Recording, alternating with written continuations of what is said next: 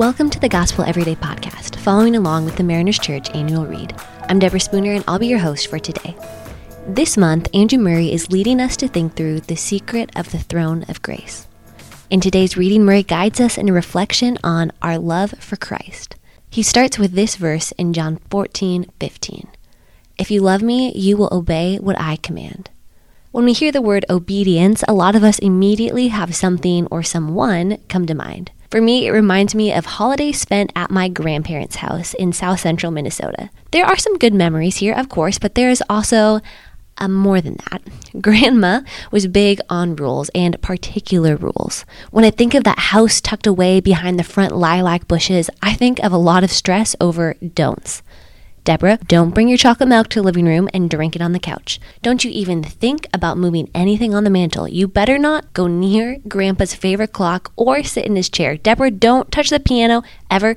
And almost as a chief rule that was most important, never change the channel when the Twins game is on.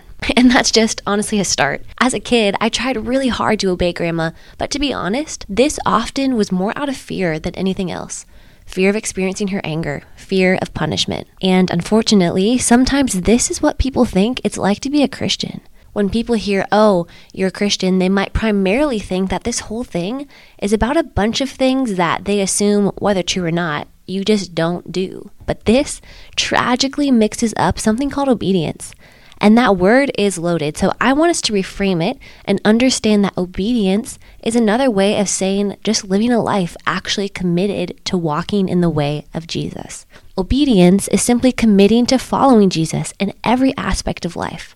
And today, we're going to see this. We obey from love and because of love. I'm going to say that again. We obey from love and because of love. Now, you might have rolled your eyes a little bit at that.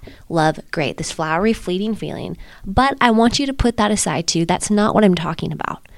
Love in the Bible is sometimes this word called hesed, which carries with it a lot more.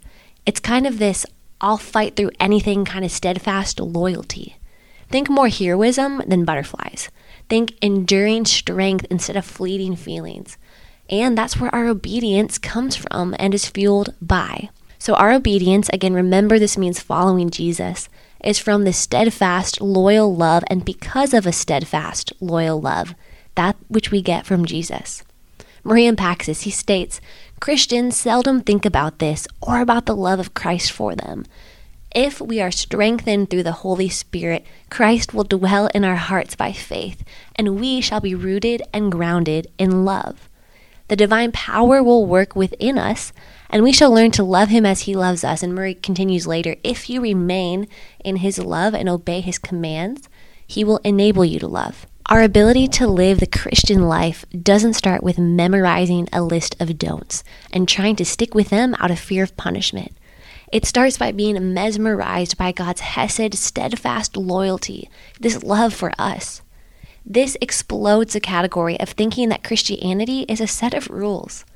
As we live in the love of God and the power of the Holy Spirit, we are enabled. So what does this enabling look like in our life? It's that our desires are being transformed, as absolutely crazy as that might sound.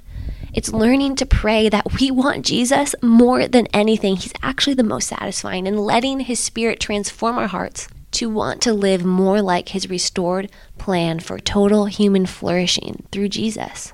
This enabling looks like a new mindset towards following Jesus. It looks like obedience. It's because of the love of Jesus. It's from this kind of love. It's a wow, I get to live in the love of God. The fact that he has a purpose for me today and work with a different kind of joy, regardless if I feel like I'm on my way to that promotion or not. This is obedience. Wow, I get to live in the love of God the way he doesn't leave when I fail. And I get to show that same kind of kindness to my family, even when they are driving me crazy. This is obedience. Wow, I get to live in the love of God, knowing how he gives me hope, even when life feels out of control. And I get to sit with my friend and listen and counsel through what they're going through, pointing them to hope, even when they just can't see it yet. This is obedience. I wish the word Christian brought to mind more of this kind of loving obedience. This kind of people is just the most refreshing. Following Jesus by obeying from the love of God, these people are just a different kind of joyful and are just more rootedly hopeful through trials. They aren't so worried about proving themselves. They're genuinely there for those people around them. It's kind of the best. Let's challenge ourselves today. We obey from love and because of love. Are we obeying the Lord, following Him from love, the love of God we know and experience? And are we living because of love, choosing to obey the Lord and follow Him out of an expression of a heart that wants to want Him more? Let's pray towards this through the prayer Marie guides us in today. Lord Jesus, thank you that you love me with an everlasting love. Strengthen me through your Holy Spirit so that I can prove through my obedience how much I love you. Thanks so much for making the Gospel Everyday podcast an important part of your day. Hit that subscribe button if you haven't yet, and we'd love it if you could take a few moments to rate, review, and share the podcast. Tune in tomorrow for brand new content. If you'd like more information about Mariners Church, download the Mariners app at your favorite app store or visit marinerschurch.org.